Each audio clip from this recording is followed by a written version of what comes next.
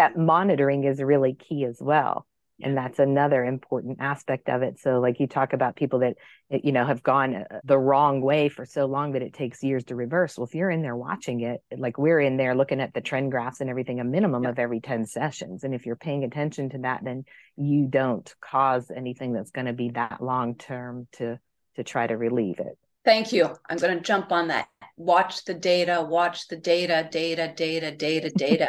If you hook up, 20 kids in a room and then walk around the room like a monitor, and you're not leaning in and looking at that data.